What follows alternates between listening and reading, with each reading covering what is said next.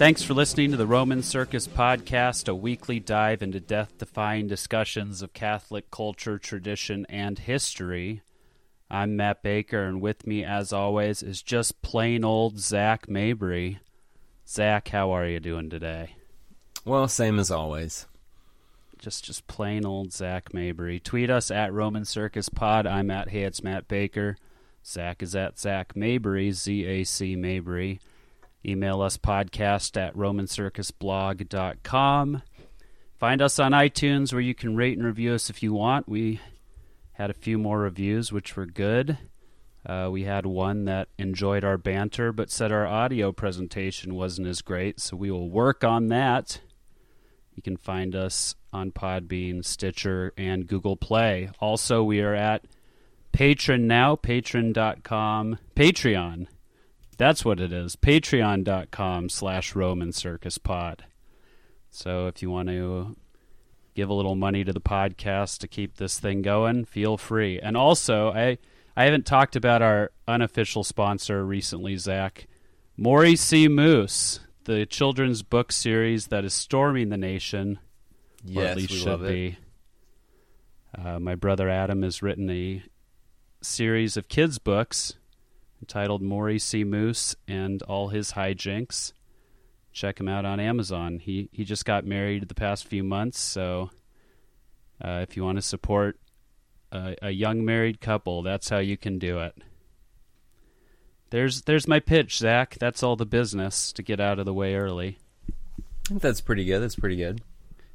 Okay, so we have some news.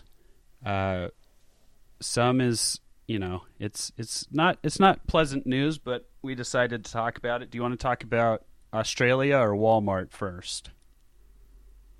Let's talk about Walmart. Okay. So, what we learned is that Walmart is changing its employment practices to effectively eliminate the greeter position. Mm-hmm. It's I would say one of the more famous positions in all of retail. Right. And they're replacing it with what they're calling a host. But to be a host, you have to be able to lift 25 pounds, clean up spills, collect carts, and stand for long periods of time, among other things. Whereas the greeter position had historically been a position filled many times by people with disabilities. Right. Or older folks, retirees, too. Right. Sometimes. Yeah. And so in the about 1,000 of their U.S. stores are going to be affected by this, and disproportionately it's impacting people with disabilities. And so in a lot of ways it's a sad change. Sure. What now? Did they give a reasoning behind this? As far as did they want to make Walmart seem more upscale? Like that they have a personal valet? Like everybody has their own Mr. Bates? I don't know. I mean, I'm assuming it's like a cost-cutting measure, and obviously that's always been Walmart, their focus. And so if you have, a role with expanded responsibilities, then you can, in theory, have fewer people working. And so they're calling this like customer hosts is the new thing. And I guess it would make it a little bit more upscale if they could do all of these services other than simply greet you. Okay, well, so I guess if I put on my evil corporation hat, the idea is that if you have Matt the greeter and you have Zach the lifter and mover, just eliminate Matt and make Zach greet also, in theory. I guess. Because if they're eliminating the greeter, but then they're hiring another position, they're not necessarily saving money, right? They're just eliminating one position and opening another position. Right. I mean, that's basically what's happening. And like one of the people the NPR quotes name is Caitlin, and she basically says, they told her that the job was changing to a new code, and she'd have to be able to stand and lift 25 pounds. And when she asked for, suggestions on what to do, the manager didn't know what to what to tell them. And the thing about changing the job description and the expected functions is it is kind of a workaround of the Americans with Disabilities Act, which is supposed to protect people with disabilities from losing their job. And so it's tricky because, I mean, yeah, I guess if I went to school I went to business school, I can understand the numbers here that, when you're Walmart and you're competing against Amazon, cost is one of your biggest advantages, and one of your best places to, one thing you can do is cut costs, but then, at the same time, businesses are made up of humans. And as a customer, I don't know what negligible savings it's going to give me for Walmart to cut this position. But I've always appreciated the greeters that are there. Yeah. And I've appreciated it's a job that everybody can do. And so sometimes, like, how often do you don't even see old people that much anymore. Right. Yeah. It's one of those things where the idea behind some jobs is like, if one thing is eliminated, well, you can just move on and find another job. But this is kind of a specific job for a certain group of people that might not be able to go out and find another job, Right. So that's where it kind of comes in. I guess they put out a press release basically saying they're going to work with their employees with disabilities who are in these positions that are changing. But, grandfathering in existing employees is not the same as continuing to offer employment for people with disabilities. Yes, it's good to take care of the people you already have, but that's not really a true offset for what they're doing. Okay, so they're walling off the potential to hire people with disabilities in the future. I mean, basically, as far as people who have disabilities that affect, this list of things, like there's no longer a position that doesn't require, lifting 25 pounds and cleaning up spills and stuff. I mean, again, I get that Walmart, they have a fiduciary duty to their shareholders, but it just kind of points to some of the problems with our system because, that was people view that as meaningful work, and people appreciate the greeters. And so, if capitalism is going to be a workable model, it can't exclude everybody who, isn't physically able to do, a bunch of demanding tasks. Well, yeah, and also the idea of, I understand the idea of having a responsibility to your shareholders, but the greeter position seems like it's pretty low impact on what happens with their stock, right? Like if they were charging $20 for a carton of mouthwash when really they should only be charging $5 and more people would buy 5, then they probably have that responsibility. But as far as just eliminating the greeter position and potentially filling it with another position, I don't see how that impacts the bottom line all that much. I don't know. Right. No, I mean, it's one of the problems with our system, I would say, and it's why you don't hear me running out making these hard capitalist arguments, is that, the more technology comes into play, the more you can cut corners with this kind of stuff, and sure, the more it becomes difficult to say, well, where do people work if they're not, super tech savvy, information economy jobs or physically able? Where do they go? Learn to code, Zach. Learn to code. I know, and it's funny because like computers are coding for them. Like coding is not. I mean, that's the joke, right? But like, right. Even that isn't a viable long-term situation, and so. Yeah, I mean, well, I think there's a difference between this greeter situation and then if I own a business, it's like different, like owning a travel agency, like those things kind of fall by the wayside and maybe you have to like pivot to fully online, right, to keep up. But so I think that scenario where is different than just eliminating a greeter position. Like it just seems, I don't get if they're trying to move on, it's like an interesting way to move on, especially because it's, like I said, it's an iconic position. You almost like should take pride in being known for having these greeters. Like that's a when there's not a lot of redeeming things in the public eye about Walmart at large, the greeter position is. Right. I mean, I feel less guilty about buying products that were probably built by, slaves overseas, knowing that a little bit of my money is going to provide gainful employment for the greeter. This is just one more step in the plot by Lord Bezos to snuff out all his competition. True. He probably planted those seeds. Yeah, well, and like Amazon's had their share of controversy with how it works, what it's like to work in their warehouses. Oh yeah. So clearly, this being able to have everything at a cheap price wherever you want it through Amazon or Walmart, etc. There's a real human cost to people who are further down the chain and don't have as many options available to them as maybe we do, and that's something we have to reckon with. Yeah, we do. As the great as our reckoning, friend, Zach. as friend of the show, Tucker Carlson said, we don't exist for the benefit of shareholders. Or what was his quote? I think we don't exist for the benefit of machines. Machines. Okay, that was it. Yeah. Yeah. When he was debating Ben Shapiro. Yeah, both our pals. Both friends of the show. Okay, let's talk a little bit about... They've never complained once about anything we've done on the show.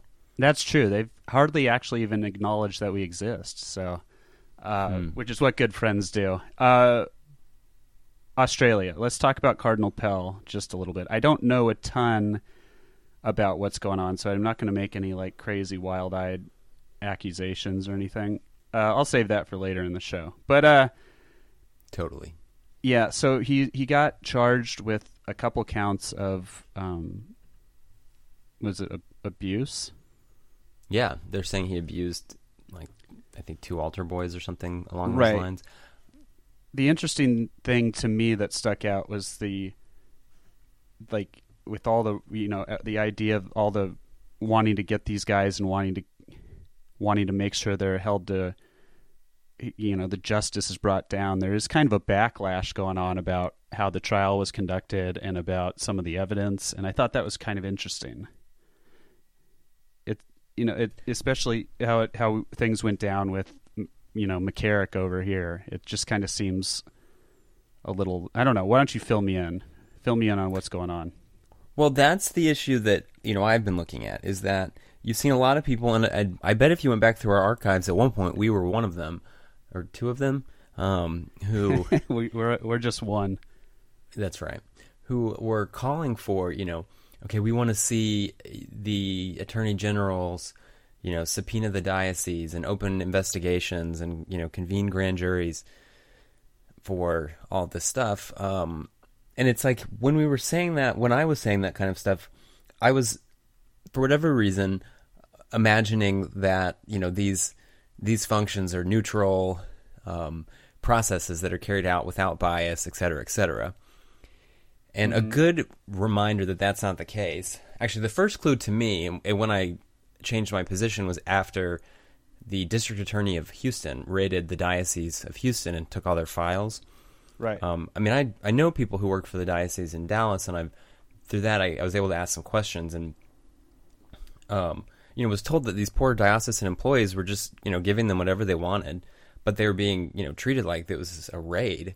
And then the district attorney holds a big press conference outside the diocesan office, basically saying, "We've captured the secret archives of these Catholics," blah blah blah. Yeah. And come to find out, he's holding an elected position, and he's basically holding a campaign commercial to do this kind of stuff. Sure. And that's when it started to dawn on me that, okay, I know that there's problems in the church, but to think that the state is a neutral actor and that there's not motivations that an attorney general or a district attorney or a special prosecutor would have is, that's just lunatic.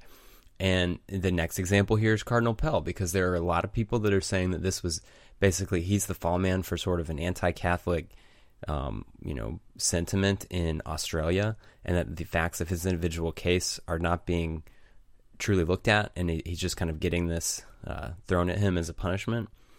And I don't know if that's true or not, obviously. I'm not on the jury. I haven't even looked too closely into the details of the case.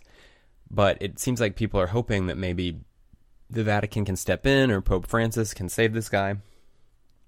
But, they've been arguing against that for months at least, if not longer. And so this is where it's important to realize that, when God set up the Catholic Church, he willed that it would be governed by Peter, the Bishop of Rome. And so when we adopt a stance that the church should be governed outside of the authority that God set up, that the church be ruled by Peter, we're inviting groups, to do things differently than God intended. At least that's my stance here. I'm still working some of this out and reading more about it. Sure. But I would say, Cardinal Pell would be a good example to look at for a cautionary tale before inviting the state to get involved. I mean, look at the United States. The Pennsylvania grand jury report came out, and in a lot of ways, maybe there will be good fruit from that. But also look at what happened in Houston. We have members of Congress calling the Knights of Columbus a terrorist organization. I mean, why would we think that these people would have our interest in mind? Why would we think that it wouldn't be the same thing that, if you're in a diocese where your bishop is maybe more progressive and that lines up with your governor, that they're going to go light on you. And then, if it's the opposite and you're in a progressive state, but your bishop, is a traditionalist, or, if you can imagine, or at least conservative or neoconservative, that he's not going to get, a much different treatment than if he was progressive and, liberal and whatnot. I mean, this is where I don't think we should be putting confidence in the state and the civil authorities to handle these matters, and we should be looking to the Pope to do something, looking to Rome and praying that, God will, our Lord has managed to govern the church through his vicar in good times and bad for 2,000 years, and there's no reason to think that has somehow stopped being the model that he prefers. Right. Yeah. So, not to get on a soapbox about the Pell thing or to dismiss the individual cases. I mean, we should be praying for him, and hoping for the best for him. And I hope he didn't do these terrible things that he's accused of. And it sounds like it just wouldn't have been the way the story doesn't sound plausible. Like it happened in the sacristy after Mass, and there's usually like 50 people, and that's not like a private place, Right. Because I think they said he was selling his vestments. It's like all that stuff gets pulled off by other people really fast. Yeah, stuff very well could have happened. It might not have happened in that context, and maybe your memories get kind of combined with some things. But it is a pretty traumatic event, so I would think that he would remember exactly what happened, right? Even though the years have gone by, if it's pretty traumatic, you would remember. So I don't know. It's tough because my word of caution to people. Well, go ahead. I just said it just seemed the logistics didn't seem to add up. But also, none of us were there, and I'm not going to make a habit of wildly defending people who have been accused of bad things just in case, right? And instead, we'll just want the truth to win out, even if it's an unfortunate truth. Right. And then, obviously it goes pointing out that Cardinal Pell is looked at as being fairly conservative. And a lot of the people that are sympathetic are also themselves conservative. But what I would say to people who are conservative or traditional, which I would consider myself one of them, is that it's a fantasy to think that the state's not going to come down harder on our side, who, our positions aren't in favor right now and haven't been for some time. Why would we think that the state wouldn't take that into consideration? They hauled that. We've had the tale of the two desserts. We have the cake maker who won't bake the cake, hauled into the Supreme Court for holding views that, his customers didn't like. And then we've got this pastry chef that works for Donald Trump that they want her fired, not being able to make cakes because she believes in QAnon and stuff. QAnon, there's not a neutral... actor in all this. Like everybody that's involved in civil government has their own agenda, their own career goal. I mean, everybody everywhere. Like that's just how it works. Right. They have the next election to think about. They have the next appointment to think about. They have, this or that. So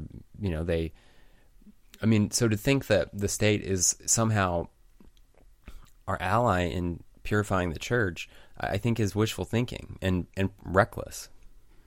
Yeah.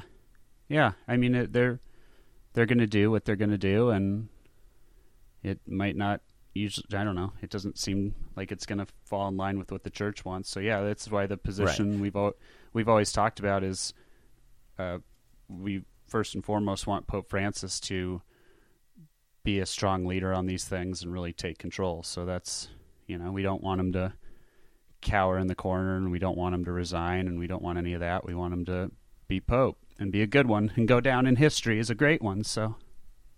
Right. And, God has figured out how to govern the church through popes with any number of flaws for the last 2,000 years. I trust that he can handle the current situation. That's right. Okay, so off those two lovely news stories that really have the people pumped up right now, I'm sure, let's transition into something lighter and, more nicer. It is, we decided we're going to do Catholic firsts in America on this show today. 4 things. We're going to go through one at a time and talk about, the first Catholic things of this nature in the United States of America. So if you are a listener who does not live in America, I hope you still find these entertaining and interesting. And maybe we'll get to your country one of these days. America is the only country, Matt. Oh yes, I'm sorry. America is the only country, and everything else is places that one day we can take over and build up democracy. Nation building, Zach. All right, you want to go first? Sure. So the first diocese in in America, I live in Dallas. Yeah. The first diocese, well, also we should talk about, I guess just define our terms here. When we're talking about America, in this case, we're referring to basically the portion of the map settled by the British that then defected in the Revolutionary War. So we're not talking about Canada, settled by the French and the British and separate. And we're also not talking about Mexico, which was settled by Spanish Catholics, or Portugal, or Brazil, settled by Portuguese Catholics. We're talking about, when we say America, the portion settled by the Brits and the Dutch, of course, that then broke away and became the United States of America. Correct. So, because England had already broken away from the Catholic Church, America, in the terms we're using, has always been overwhelmingly Protestant. Mm-hmm. I guess until now, their numbers are pretty bad these days. But from the beginning, it's heavily Protestant. That's one of the reasons that the towns are laid out in such horrible fashions where there's not anywhere to go. Because that's efficient, and that jives with the Protestant work ethic, whereas Catholic towns are usually built with, a piazza in the middle and, public spaces. Mm-hmm. I've heard someone refer to that as Eucharistic, and I can't decide if that's too cheesy. Okay. But anyway, so the first diocese set up was the Diocese of Baltimore. Right. Which is helpful. A helpful tip for remembering that is the greatest catechism produced in America is called the Baltimore Catechism, and that because it came from the Council of Baltimore, it was commissioned at the Council of Baltimore, and Baltimore being the premier see of America, it kind of makes sense, right? Sure. Makes sense to me. Yeah, Baltimore is part of a colony called Maryland, or, yes, as we pronounce it, Maryland. Okay. Maryland was kind of the original sort of hiding spot for the Catholics who wanted to be in the New World, because they were persecuted in England, and they probably would have been persecuted or they were also persecuted anywhere else they went. So it was formed under Lord Leonard Calvert, formed the first Catholic colony. But then, unfortunately, the Catholics were nice, as Catholics tend to be. Sure. And they gave asylum to Puritans, who then rebelled and seized the government, and the Catholics were excluded from administration of the province and restrained in the exercise of their faith. Amazing. But Lord Baltimore eventually regained control, years later, and then religious liberty for Catholics was restored for a few more years. But then there's kind of this back and forth. So eventually England cracks down, the Anglican Church becomes established in Maryland, every colonist is taxed for its support. Then, they became more lenient to non-Anglicans as long as they weren't Catholic. Then they became more aggressive about not letting priests perform their duties.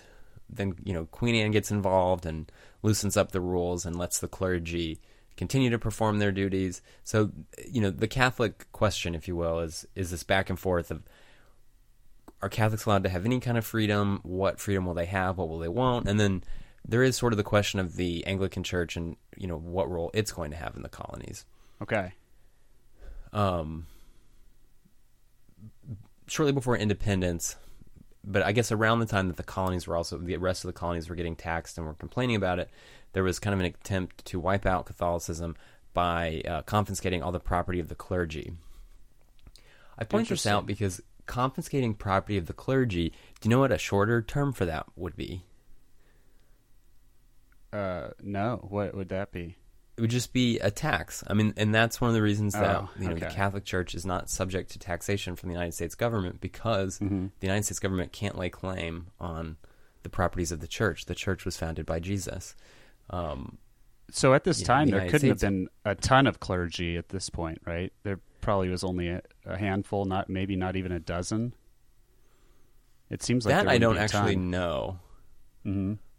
I don't actually know the numbers, but a lot of people have to think that it was a huge shock to Christendom when the New World was discovered, and there was a sort of missionary zeal to bring the gospel over. That gets kind Sure. of lost because when the Protestants came, they weren't really necessarily interested in spreading Christianity. The Protestants were kind of interested in doing their own thing or building their own version of like a utopia. Well, with exceptions, of course. Whoever gets there with their religion first kind of controls the land too, I would imagine. So I imagine on some level there's a fight to spread the word of their faith for the purposes of controlling the land that they will soon own. Right. And I mean, there's obviously very different there's a lot of differences within Protestantism, so I'm not meaning to paint with a broad brush, but I mean the Puritans weren't necessarily trying to spread Puritanism as much as they were just trying to be Puritans and control everything. And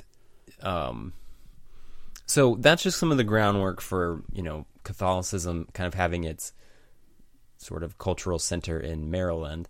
And so after independence, the first diocese of the United States becomes the Archdiocese of Baltimore, and the first bishop is Bishop John Carroll. Right. And his brother, Daniel Carroll, was the leading Catholic among the founding fathers. Really? Mm-hmm. That's pretty fun. Totally. I mean, he's one of the reasons that there's no religion test allowed for holding national office. And Daniel Carroll. Yes, and that the states abolished legal restrictions on Catholics. So, I mean, the United States continues to be a very anti-Catholic place, and I don't mean anti-Catholic like Catholics are, going to have bricks thrown through their windows or, not be able to apply for jobs. I mean, the principles that underlie this country are in conflict with the principles of Catholicism, and they always have been. And so that's what I mean by anti-Catholic. I don't mean petty stuff and getting our feelings hurt because, somebody made fun of us for not eating meat on Fridays. I mean, very important principles of Catholicism don't really jive with the Masonic principles that, underlie political movements of the 18th and 19th centuries. Yeah. Yep. The Masons. If you want to hear more about the Masons, listen to last week's podcast of Clerically Speaking.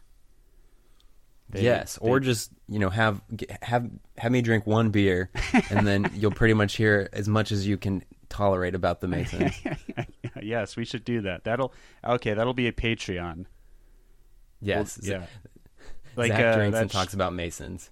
That like Drunk History, that show on Comedy Central, but it's just you talking about the Masons. Yes. Tim Ferriss does, like, every year he does a podcast where his fans send in their phone numbers and he randomly picks some, but during this like 3-hour podcast he's just drinking straight whiskey.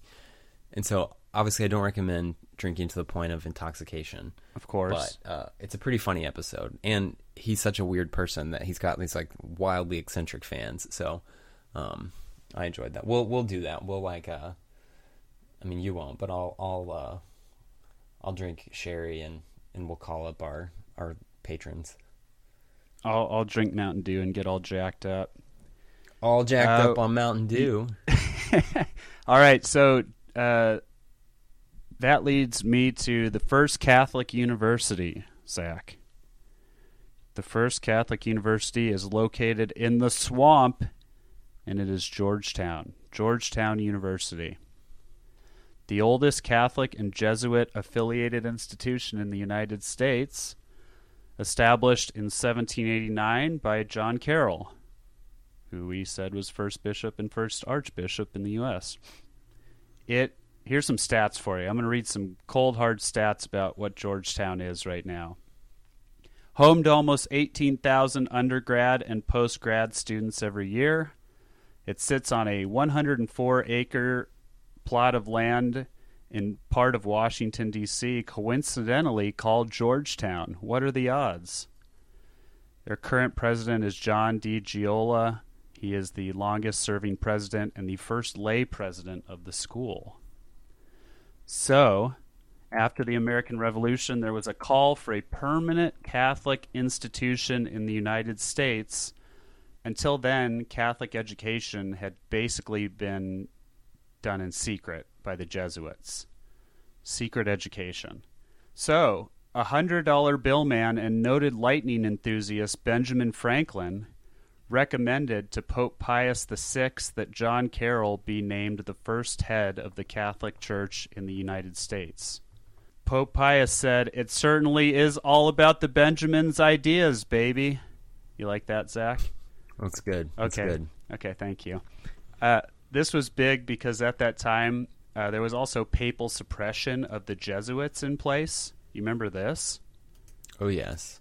Yes, the world never recovered from this. Yeah. We'll have to do that as another episode.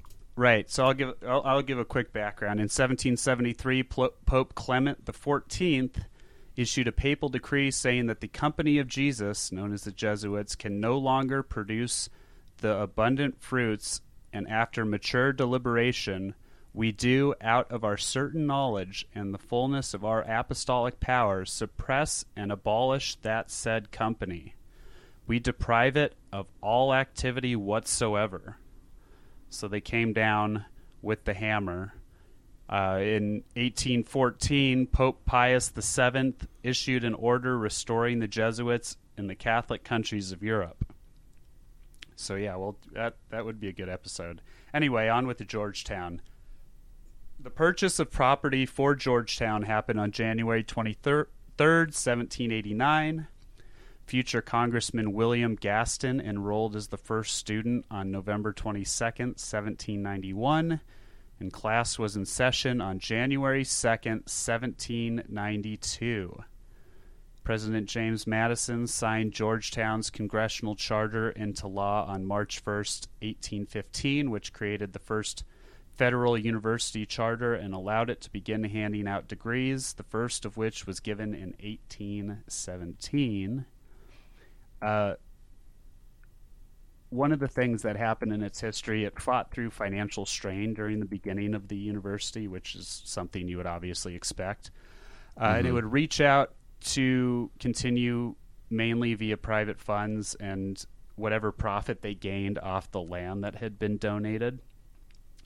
In in 1838, a big source of revenue came when 6 plantations in Maryland sold 272 slaves to a Louisiana plantation, and they gave a bunch of money to Georgetown, and that kind of actually ended slavery in that area. Not like in a positive ended slavery in America way, because they still sold the slaves, obviously, but like in that area, there's kind of slavery kind of just slowed down after that.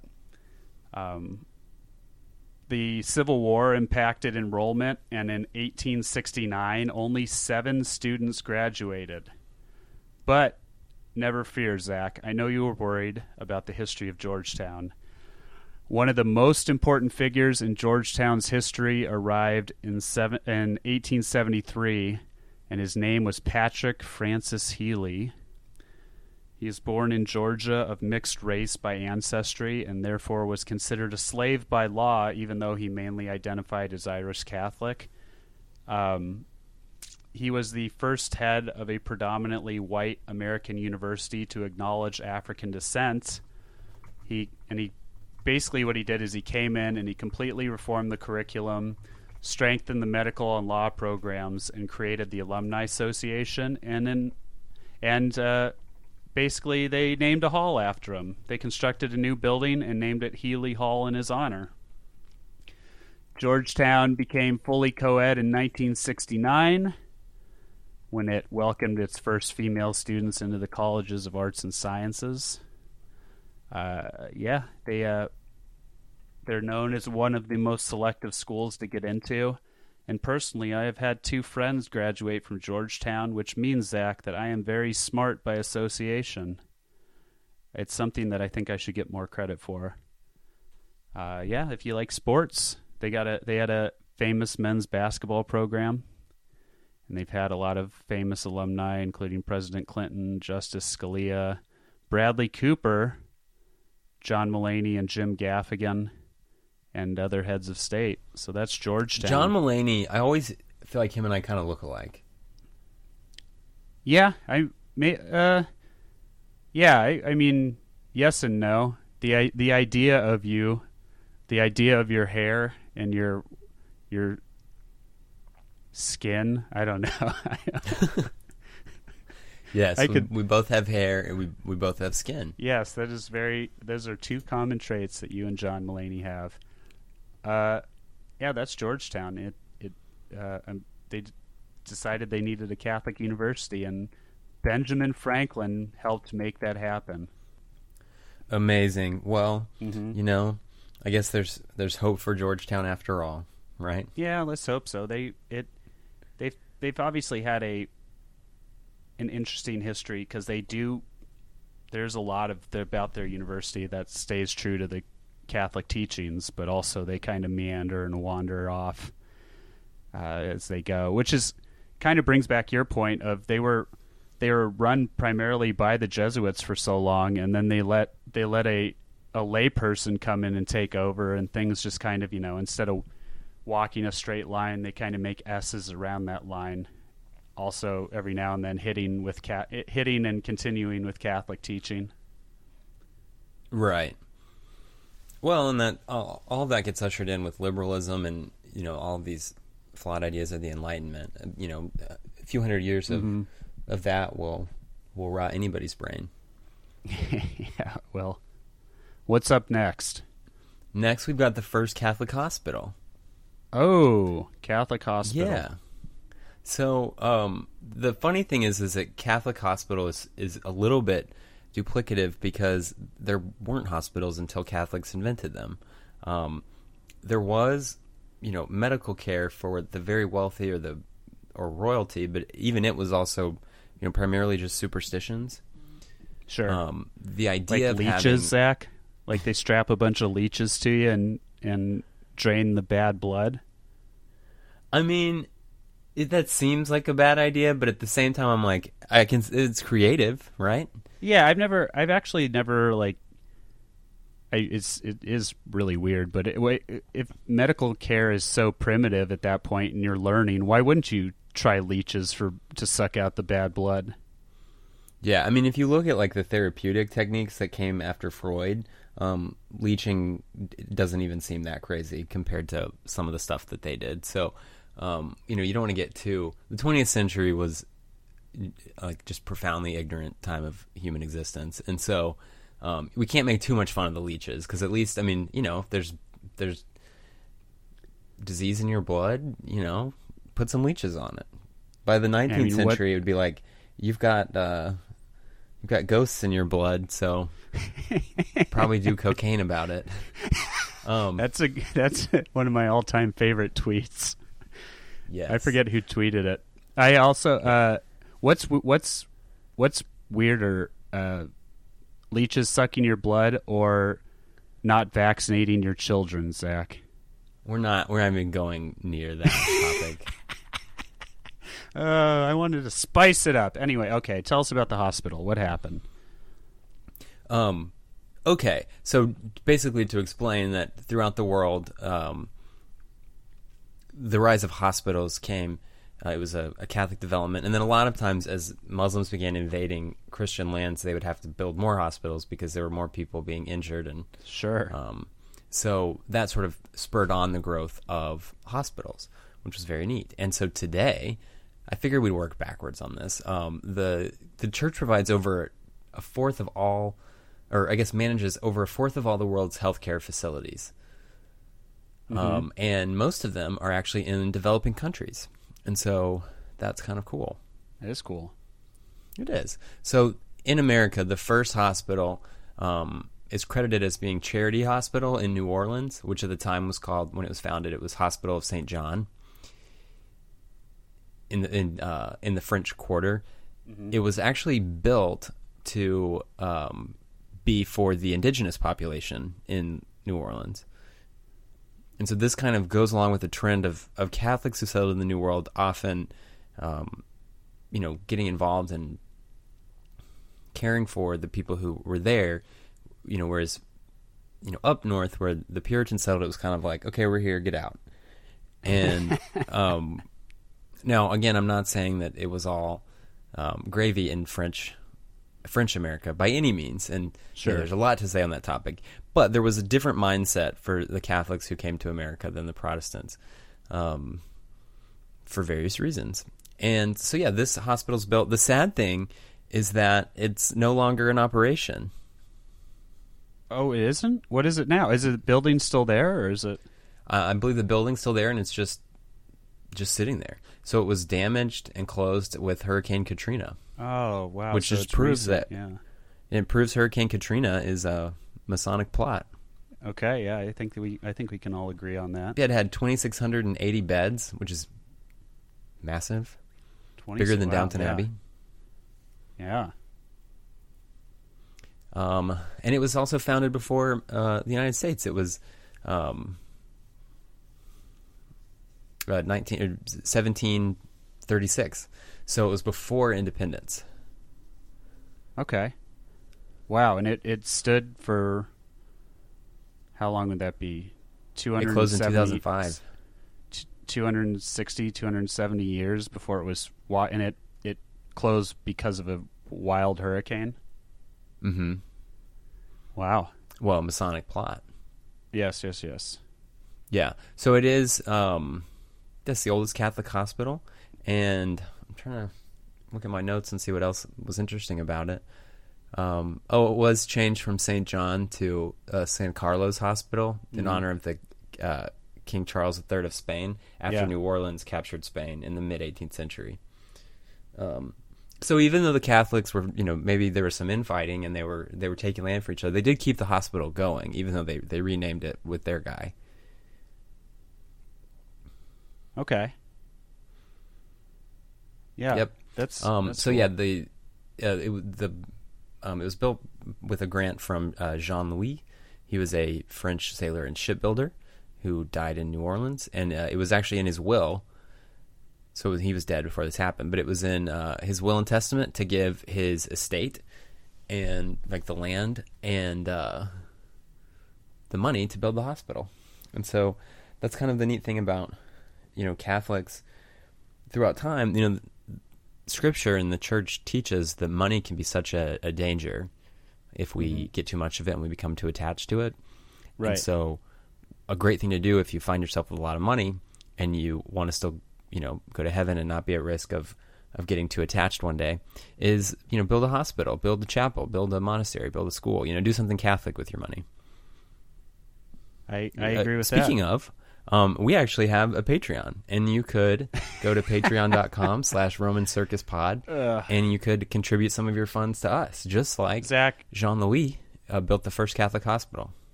Zach, they all stopped listening. Right as speaking of, we have a Patreon. I know, it's true. It's There's like all an right. app that cuts all that audio out. Yeah. It just cuts straight to. Well, thanks for listening this week, and we'll see you next week. And then it burns like in Mission Impossible, self-destructs. All right, I'll win them back here, Zach. And we won't do the normal Saint of the Week where we talk about a saint who is happening of this week. We are going to do two saints of the week, and they are the first Catholic saints in America. It's very exciting. I have two for you, Zach. Let's hear them. The first naturalized citizen of the United States to be canonized by Rome is St. Francis Xavier Cabrini. Here's some of her background. It's a she saint. It's a girl saint. Yeah. Francis. Nice. So, Francis with an ES on the end. Gotcha. Because it's like St. Francis, and then Xavier, and that's a saint. But then Cabrini, that's another. That's not the same as Francis Xavier, or of course Francis. Right. I will touch on that here. Oh, spoiler alert! Touch away. Born on July 15th, 1850, in Austria. The youngest of 13 children. Unfortunately, only 4 of the children lived past adolescence. Her parents died in 1870, and shortly after she applied for admission to the Daughters of the Sacred Heart at Arluno, but they deemed her too frail for their way of life. Frances was born 2 months premature and was very delicate throughout her entire life, which is pretty impressive. If she was born 2 months premature and she was very delicate, she survived when 9 of her siblings didn't. That's something was going on there. And yeah, apparently. Okay, so instead of entering the Daughters of the Sacred Heart, she became a head mistress of an orphanage and taught there. She took religious vows in 1877, and that is when she added Xavier to her name in honor of St. Francis Xavier. In 1880, she founded the Missionary Sisters of the Sacred Heart of Jesus and was a superior general there until her death. The sister worked closely with orphanages and established 7 homes, a free school, and a nursery in the first 5 years, and that is when she was noticed by Pope Leo XIII. In September of 1877, she went to the Pope and asked to establish a mission in China, but the Pope said, go to the United States instead, so to help with the influx of Italian immigrants who had just immigrated there. She arrived in New York City on March 31st, 1889. The Archbishop at that time was not necessarily helpful to her at first, but eventually found her housing with the Sisters of Charity. She founded an orphanage in West Park, New York, now known as the St. Cabrini House. Overall, she founded 67 institutions within the United States and in South America and Europe. And after her death, the missionary sisters fulfilled her goal of being missionaries to China. So, in 1909, she was naturalized as a United States citizen, and on December 22nd, 1917, at the age of 67, she died of dysentery in Chicago. In 1931, her body was exhumed as part of the canonization process. Her head was removed, as you do, and is preserved in the chapel of the Congregational Mother House in Rome. Her arm is at the National Shrine in Chicago, and the rest of her body is at the shrine in New York. She was beatified on November 13th, 1938 by Pope Pius XI and canonized by Pope Pius XII on July 7th, 1946. So one of the cool things is her beatification miracle involved restoring the sight and healing the disfigurements of a 1-day-old child. Then that child would go on to be present at her canonization and would later become a priest. How cool is that? Wow. One no more thing. No reason at all. Okay, go ahead. Oh wait, never mind. You go first. For no reason at all, did she first consult with the mother and the doctor before healing the 1-day-old baby? Oh no, Zach, it just happened. Uh-oh. Well, don't tell American politicians. Problematic, I know. I know. All right, back to you, Matt. Thank you. Pleasure to be here. When she was canonized, there were 120,000 people inside of Soldier Field, the football field where the Chicago Bears play, for a massive Thanksgiving for her canonization, which is pretty amazing. Her feast day is November 13th. She is the patron saint of immigrants and hospital administrators. It would be very cool in 2019 to have 120,000 Catholics show up at a place to commemorate a saint. Again, I hope that we see that soon. What do you think the Super Bowl is? Oh, that... I don't know. I'm just kidding. I was going to cut that joke. No, it's staying. Okay, the first native-born citizen of the United States is Saint Elizabeth Ann Seton, a.k.a. the namesake of my high school in Chandler, Arizona, Zach. And, private school curriculum, right? She's basically all Seton over. Home Study. Yeah, she's all over that stuff. I mean, not all over the way that St. Francis Xavier Cabrini, her body's everywhere. Yeah, apparently. She's got arms over here. It's like you put your left foot in. Never mind. All right, we got to hurry up. This podcast is falling apart. Born on August 28th, 1774 in New York City. She is the second child of a socially prominent couple, and her ancestors were among the earliest European settlers in the New York area. At the age of 19, Elizabeth married a wealthy import trader named William, and they moved into a high-priced residence on Wall Street.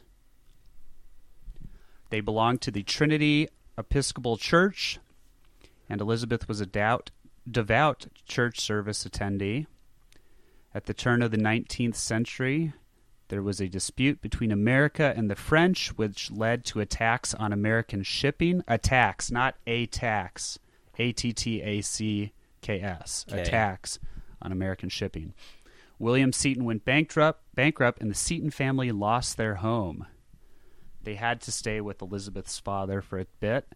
And even worse, William Seton, who had been suffering from tuberculosis through the time they were married, got much worse, and he was sent to Italy to recover because the climate. Didn't we just talk last week about how everybody's dying of tuberculosis in history? It sounds like something we would have talked about. I get the weeks confused. Yeah, I mean, it's constantly, everywhere you look in history, people are dying of tuberculosis. And that's right. Hear about it we now. talked. Yeah, we never hear about it anymore. Also, when you said that her parents were, you said socially prominent couple, for whatever reason, my mind instantly flashed to Jared Kushner and Ivanka Trump, but then it cut to Kim and Kanye. So this is how I'm picturing that she's either the daughter of Kim and Kanye or Jared and Ivanka.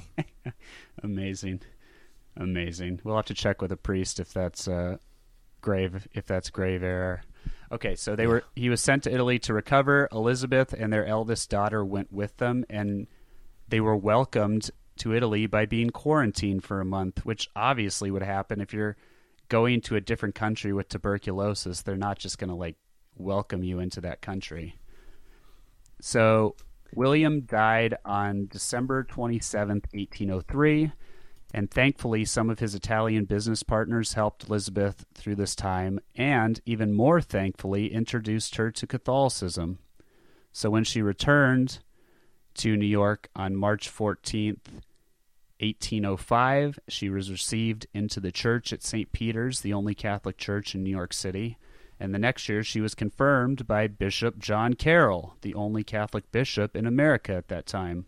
John Carroll is all over these, Zach. Yeah, guy stayed busy. He did. In order to support her family, Elizabeth started an academy for young ladies, but when word spread about her conversion, many people withdrew their daughters, looking to place them under the tutelage of a non-Catholic instead. Elizabeth was about to move to Canada, but she met a visiting priest from Baltimore who was looking to establish a religious school to meet the needs of the Catholic community. She accepted and moved to Maryland. In 1810, she established St. Joseph's Academy and Free School, dedicated to the education of Catholic girls. A little later that year, she established a religious community in Maryland dedicated to the care of the children of the poor. This was the first congregation of religious sisters to be founded in the United States, and the school was the first free Catholic school in America. And it was initially called the Sisters of Charity of St. Joseph's, and she became known as Mother Seton. She spent the rest of her life developing new congregations, drawing off of her charm and culture from her previous married life in high society, and they always tried to pull her back in, but she rejected them, Zach, and stuck with the religious life. Beautiful. She died January 4th, 1821, at the age of 46, which shocked me because reading through all this, she seemed like she had done a lot, and probably died at the age of 70, but no, it was the age of 46, and her remains are entombed in the National Shrine of St. Elizabeth Ann Seton in Emmitsburg, Maryland. By 1830, the sisters were running orphanages as far west as New Orleans and established the first hospital west of the Mississippi in St. Louis. Today, 6 separate religious congregations trace their roots back to St. Elizabeth Ann Seton, and there are churches in over 40 states as well as Canada and Italy that bear her name. There were some nice quotes on the day she was beatified and on the day she was canonized. So she was beatified March 17th, 1963 by Pope John the 23rd. He said, and I quote, "In a house that was very small but with ample space for charity, she sowed a seed in America which by divine grace built into a large tree. Grew into a large tree." On September 14th, 1945, she was canonized by Pope Paul VI, who said, "Elizabeth Ann Seton is a saint. Saint Elizabeth Ann Seton is an American. All of us say this with special joy and with the intention of honoring the land and nation from which she sprang forth as the first flower in the calendar of the saints. Elizabeth Ann Seton was wholly American. Rejoice for our glorious daughter. Be proud of her and know how to preserve her fruitful heritage." Her feast day is January 4th, the 11th day of Christmastide. She's the patron saint of Catholic schools, Shreveport, Louisiana, the state of Maryland, seafarers, and widows. So there you go, Zach. That was a little long, but that was justice done. Imagine going to Italy to go to a hospital. I know. That kind of was interesting to me that they had to do that, but it also had to do more with the climate, I think, is what I read. Like they thought that I was like, I mean, if you want to see what Italian hospitals were like 200 years ago, just visit Italy and go to a hospital. Yeah. But just kidding. Sorry to all of our Italian listeners. Sorry, not sorry. Okay, those are some of the American firsts. The reason we did that is because we always had promised Catholic culture, tradition, and history on this show, and I don't know how much like actual history we've done. So we make history every episode. That's true. It's been 14 months, so we figured we'd sneak in a somewhat history episode. So in 14 months from now, more. Yeah, we're gonna do the Papal States next. Papal States, maybe. Yeah, let's do that. All right. Yes. Anything else before we sign off, Zach? No. Okay, blunt, Straightforward. I like it. We will talk to you all next week. See ya.